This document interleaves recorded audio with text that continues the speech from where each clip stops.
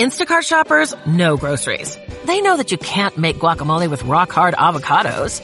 They know how to quickly find those peanut butter pretzels you can never find. And they keep you in the know by giving you updates about your order along the way. Let Instacart shoppers help take shopping off your plate so you can get time and energy back for what really matters. Visit instacart.com or download the app to get free delivery on your first 3 orders. Offer valid for a limited time. Minimum order $10. Additional terms apply. Instacart. Add life to cart.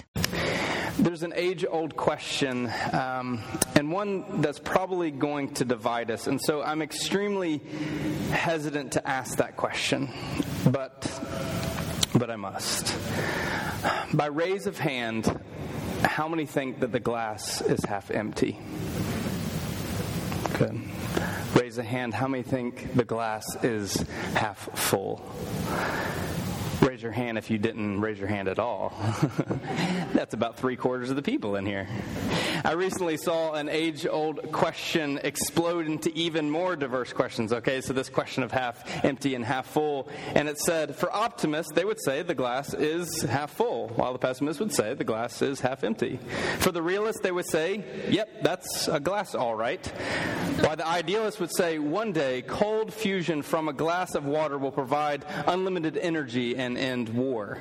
The capitalists would say, you know what, if I put a new AG name on this bottle, we could sell it for tons of money.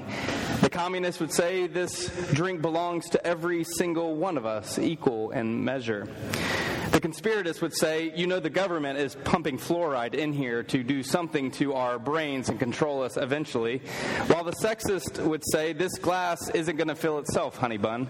I wouldn't recommend you ever say that. The nihilist would say the glass doesn't exist and neither do I. And the opportunist would say, you know, there's a funny t-shirt in here somewhere.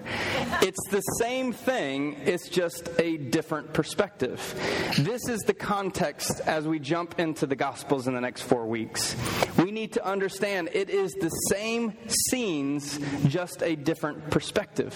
And as we try to wrap our mind from going from the Old Testament over the last 9 months into the New Testament, we transitioned this last week with the book of Malachi. And if you weren't here with us, I highly recommend you listen to the podcast on Malachi as we laid out the historical, contextual setting that Jesus is entering into.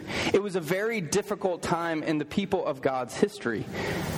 Religiously, politically, culturally, things were at a bit of an upheaval, and the people were desperately waiting for the words of the prophet to be fulfilled, that a Messiah would come, a person of God would come and to redeem the people. But then there was all sorts of questions around who this Messiah was. What would he look like, or she? What kind of king would he be?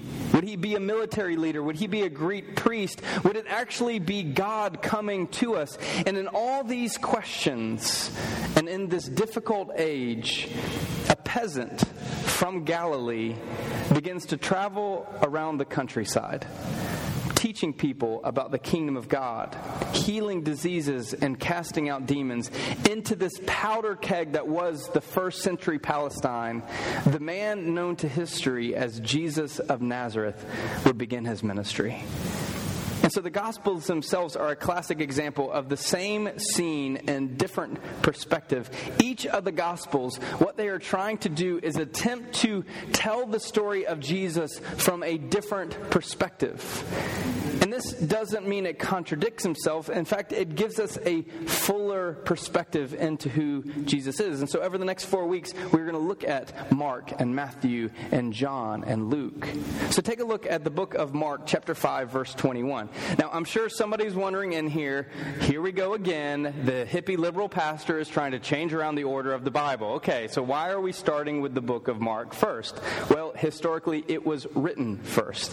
In fact, what we'll learn from Matthew and Luke is that Matthew and Luke used Mark to help pen part of their Gospels. And so Mark was written probably about 30 years before the rest of the Gospels.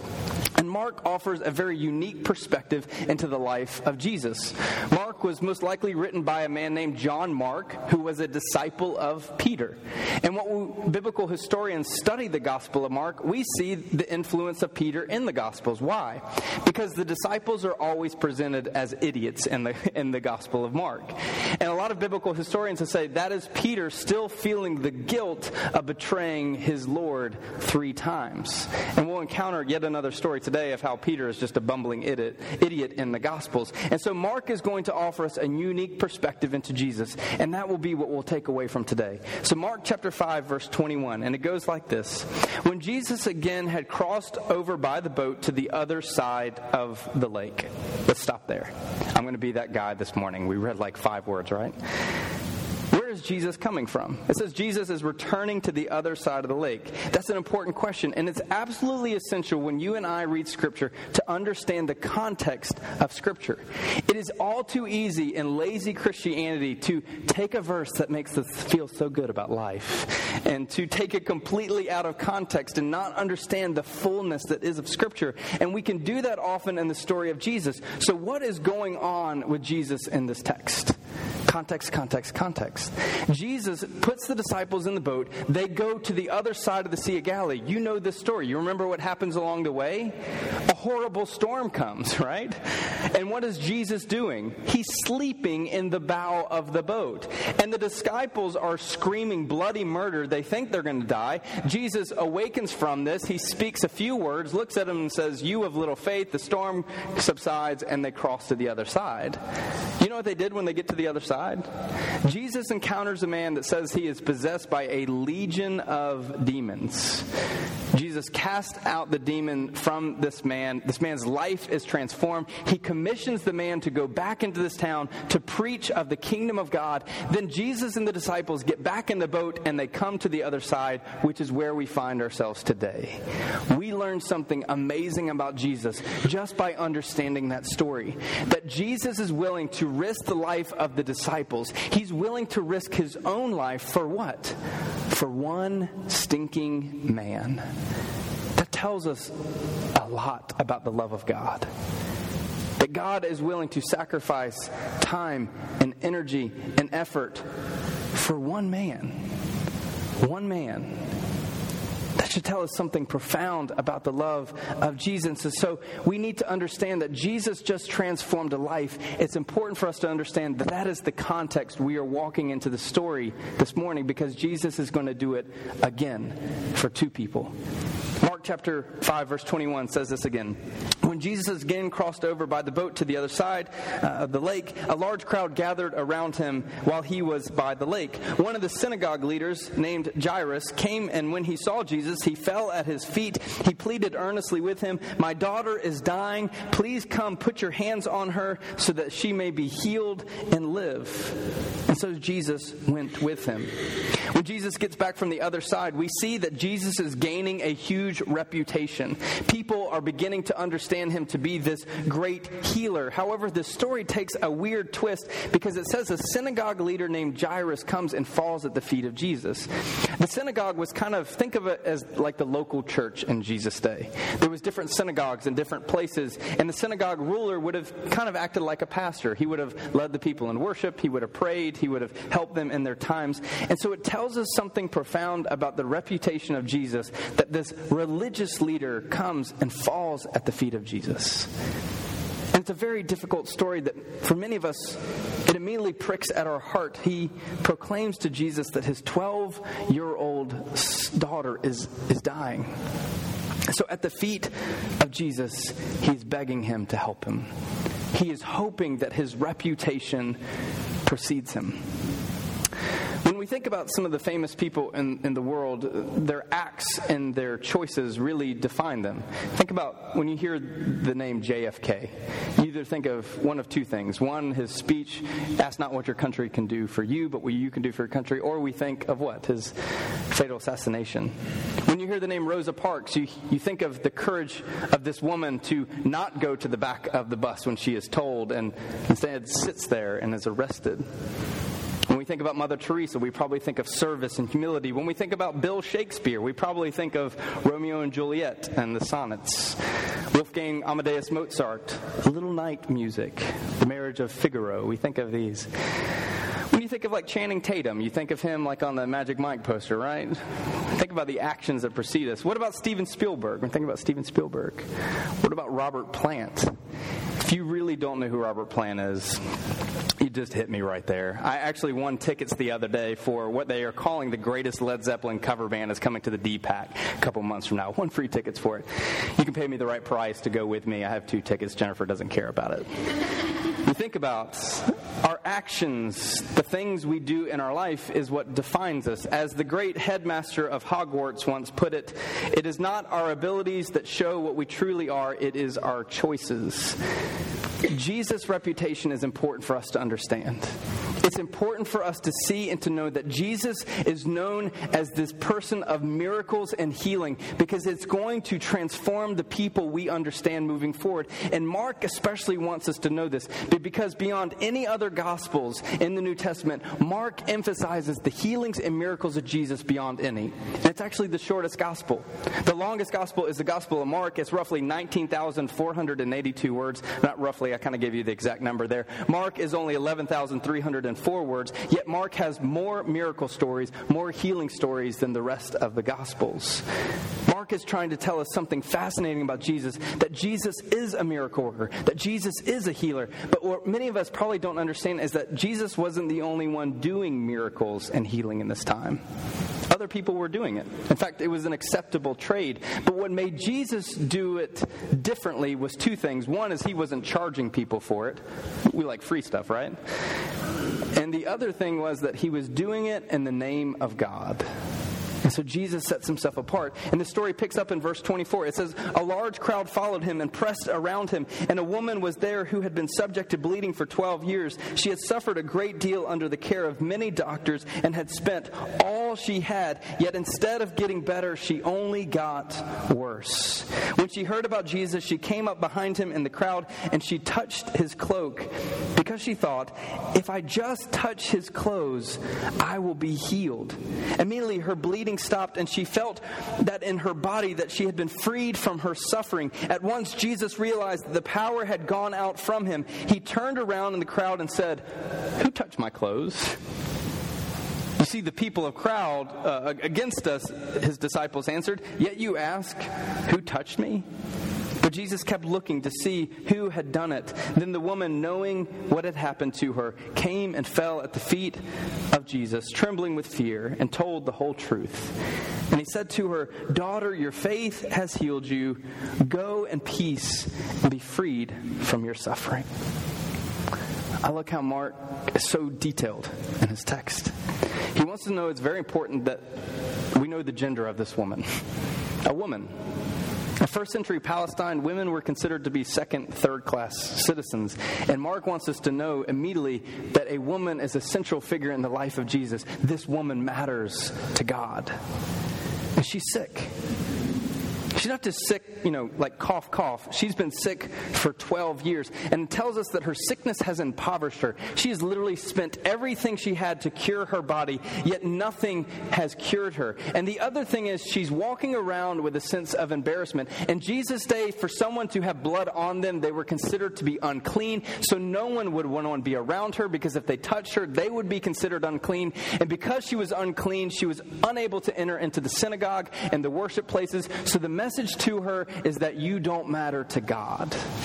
That's the context of our story. For 12 years she has suffered. She suffered the full age of Jairus' daughter. That's a long time. Can you connect with this woman? I wonder if we can recognize and embrace the things that cause sickness and brokenness in our life. And maybe you don't use that type of terminology, but I want you to consider the conflict, the fracturing, the disappointment, the setbacks, the bad choices, the failures of our life. Consider your various relationships, work, finances, family, dreams. All these things can experience brokenness and sickness. And oftentimes these things aren't obvious.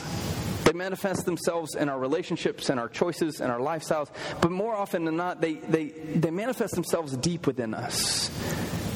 It's a soul sickness, a soul brokenness from choices we have made or choices of other people. And without even knowing it and recognizing it and embracing it, we can find ourselves at various levels where this woman is. We recognize this woman is in need. She recognizes she needs Jesus. I wonder if we can recognize in our need, our brokenness, our sickness, that the love of Jesus desires to radically change our lives. Can you embrace that, whatever level you might be at? Call me old school, but I find Steve Martin to be one of the funniest people who've ever lived. I will take the movie The Jerk, The Three Amigos, Planes, Trains, and Automobiles, and Dirty Rotten Scoundrels over any comedy that has come out in the last few years. I've read both his books. Yes, you can consider me just to be a dork. And I find it disappointing that he loves his music career more than his film career. However, Steve Martin, in all his greatness, is a textbook introvert. And no better way does this come out than how he responds when people want to take a picture with him or an autograph with him. And so to his adoring fans, he gives them this card. This certifies that you have personally encountered with me, that you find me to be warm, polite, intelligent, and funny. Signed, Steve Martin. In my opinion, this really fits into the vein of his humor, but it can be somewhat viewed as cold, impersonal, and distant. Jesus is the antithesis of Steve Martin as he encounters this woman. I love this passage. There are people pressing all around him, yet Jesus stops in this moment because he wants to know this person. This tells us something significant about Jesus. He wants to know the person that has touched him. He wants to know the soul that has invaded into his life. He wants to know. This tells us something significant about Jesus. Again, remember how I said that the disciples are always looking like idiots in the Gospel of Mark? Well, Peter shows himself here. In the Gospel of Luke, it tells us that Peter's the one that pipes up and essentially says, Jesus, people are pressing all around us. Like, how are we supposed to know who is it? I picture Peter wanting to really say this. Come on, are you serious? Who touched me? James and John have been in my personal space the last 20 minutes. There's some sort of creepy farmer back here with no teeth that's been fondling my rear end as we've been walking through this crowd. Who has touched me? But instead, he just simply asks, are you serious? But this tells us something significant about Jesus. A lot of y'all are going to be picturing a creepy farmer with no teeth fondling somebody's rear end for the rest of the time. Stay with me. Rabbit trails. Jesus isn't a celebrity Messiah. He's not seeking fame and fortune and power. Jesus is a servant Messiah. That's what Mark wants us to know about Jesus. Above anything else in the Gospel of Mark, Mark wants us to know that Jesus is a servant Messiah. He wants to know this woman. He wants to serve this woman. He wants to humble himself so that this woman can be lifted up. This tells us something profound about the Spirit of Jesus, that he desires to serve others. And this carries over in verse 35. It says, while Jesus was still speaking, some people came from the house of Jairus and said to the synagogue leader, your daughter is dead. They said, why bother teaching the teacher anymore? And upon hearing this, Jesus said, do not be afraid, just believe. Holy crap, we forgot about Jairus' daughter. I forgot about her. Did you forget about her? Y'all forgot about her. We forgot about her in this amazing story, right? And Mark wants us to see the details. That in the spirit of this joyous moment of this woman being healed, we forgot about how the story started. It was a girl dying. And Jesus, in such confidence, looks at them and says, don't worry. Let's go take care of this now.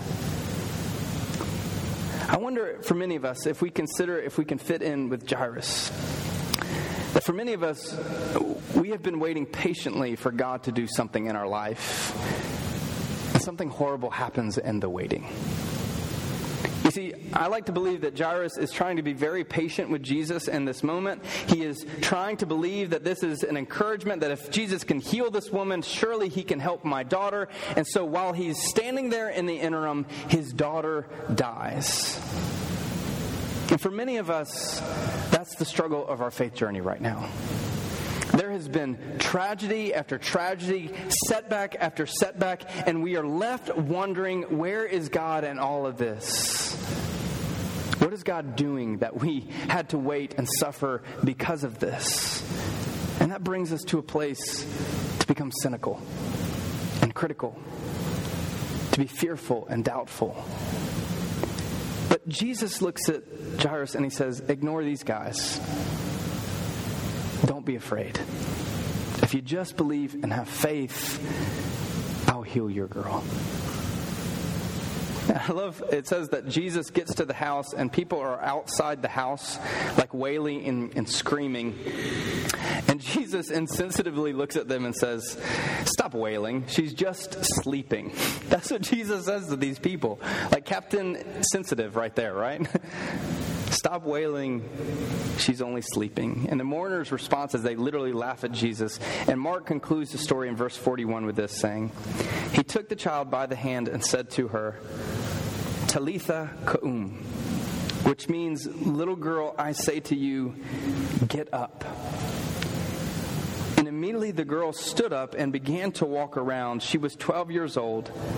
And at this, they were completely astonished. I think this is one of the most beautiful stories in all the Gospels, because it shows us the true nature and character of Jesus. Jesus is like a celebrity walking around. People want to be around him. They want to touch him. Yet Jesus takes time to heal this woman. And as if that wasn't like cool enough, Jesus resurrects this little girl from the dead. And so Mark wants us to know that Jesus is a servant Messiah, but Mark also wants us to know that Jesus is a miraculous Messiah. Jesus is a miraculous Messiah who takes broken things and makes them whole. He takes dead things and puts them into life. And maybe we need to hear that this morning. That Jesus is a God who has the authority to transform lives. And it's not always in the ways that we expect. Sometimes we are going to face circumstances in our life that despite how much faith we have, things are going to happen, and they're going to happen in ways that we don't want. And God is present with us in that suffering.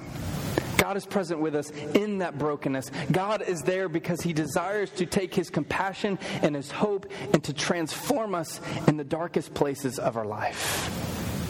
But for all of us, we find that there is sickness and brokenness within and around us. Again, you might not use that terminology. I don't mean for that to sound derogatory, but there's things going on within our life that need healing.